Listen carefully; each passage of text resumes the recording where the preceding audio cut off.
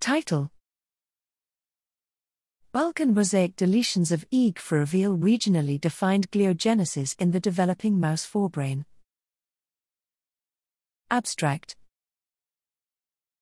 The epidermal growth factor receptor, EGFR, plays a role in cell proliferation and differentiation in healthy development and in tumors, however its requirement for brain development remains unclear. Here we used a conditional mouse allele for Egfr to examine its contributions to perinatal forebrain development at the tissue level.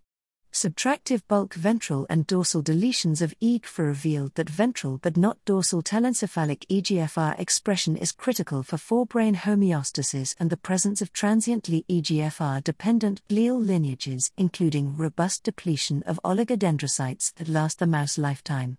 Sparse deletion using mosaic analysis with double markers, MADM, surprisingly reveals a regional requirement for EGFR in dorsal, but not ventral glial lineages, including both astrocytes and oligodendrocytes. These findings lead to a model in which EGFR-independent ventral glial progenitors compensate for the absence of EGFR-dependent dorsal glia in the forebrain, thus masking its precise role in the bulk model.